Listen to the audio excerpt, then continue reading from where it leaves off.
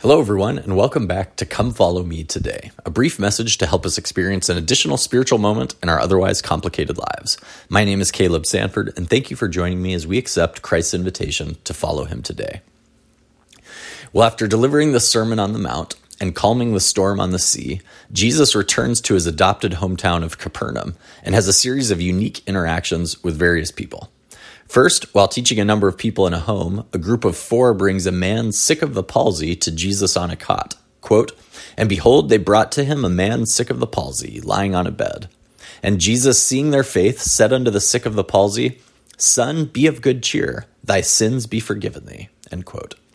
He later heals the man after having a teaching moment with some of the local scribes who were upset with him. Jesus then seeks out Matthew the tax collector, quote, "And as Jesus passed forth from thence, he saw a man named Matthew sitting at the receipt of custom. And he said unto him, Follow me. And he arose and followed him." End quote. He then eats dinner with a group of publicans and sinners, quote, "And it came to pass, as Jesus sat at meat in the house, behold, many publicans and sinners came and sat down with him and his disciples." End quote. This group were likely friends and family of his disciples who invited them to dinner. And after dinner, a ruler of the synagogue named Jairus finds Jesus and begs him to come and bring his dead little girl back to life. Quote, "Behold, there came a certain ruler and worshipped him, saying, My daughter is even now dead, but come and lay thy hand upon her, and she shall live. And Jesus arose and followed him, and so did his disciples." End quote. But while on their way to Jairus' house, they encountered a large mass of people who had been hearing about the miracles of Jesus and wanted to meet him. As they pushed their way through this throng of people, quote, "And behold, a woman which was diseased with an issue of blood 12 years came behind him and touched the hem of his garment. For she said within herself, If I may but touch his garment, I shall be whole. But Jesus turned him about, and when he saw her, he said, Daughter, be of good comfort. Thy faith hath made thee whole. And the woman was made whole from that hour." End quote.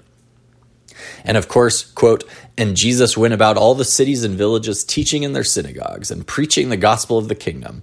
But when he saw the multitudes, he was moved with compassion on them, because they fainted and were scattered abroad as sheep having no shepherd." End quote. So as we could see in the scriptures, and these are just the stories from one chapter of the book of Matthew, people encountered Jesus in many different ways. Some, like the man with the palsy, are brought to Jesus by friends that see them in need of healing. Others, like Matthew, are identified and sought out by Jesus directly. Some, like at the dinner party, find themselves casually in Jesus' presence just by being associated with one of his followers. Some, like the daughter of Jairus, have family members that pray for them and seek out Jesus on their behalf. But others, and perhaps most in the world, are like the woman with the issue of blood. We all have challenges in our lives. We all have the need to be healed, either physically, emotionally, or spiritually. We all have the need to feel a divine presence in our lives, like this woman on the streets of Capernaum. And while some of us may be lucky enough to have friends that introduce us to Jesus or stumble into Jesus over the course of our lives, and some few, like Matthew, may even be sought out directly by Jesus to fulfill a certain role in the world. But for most of us, we just need to reach out and touch him.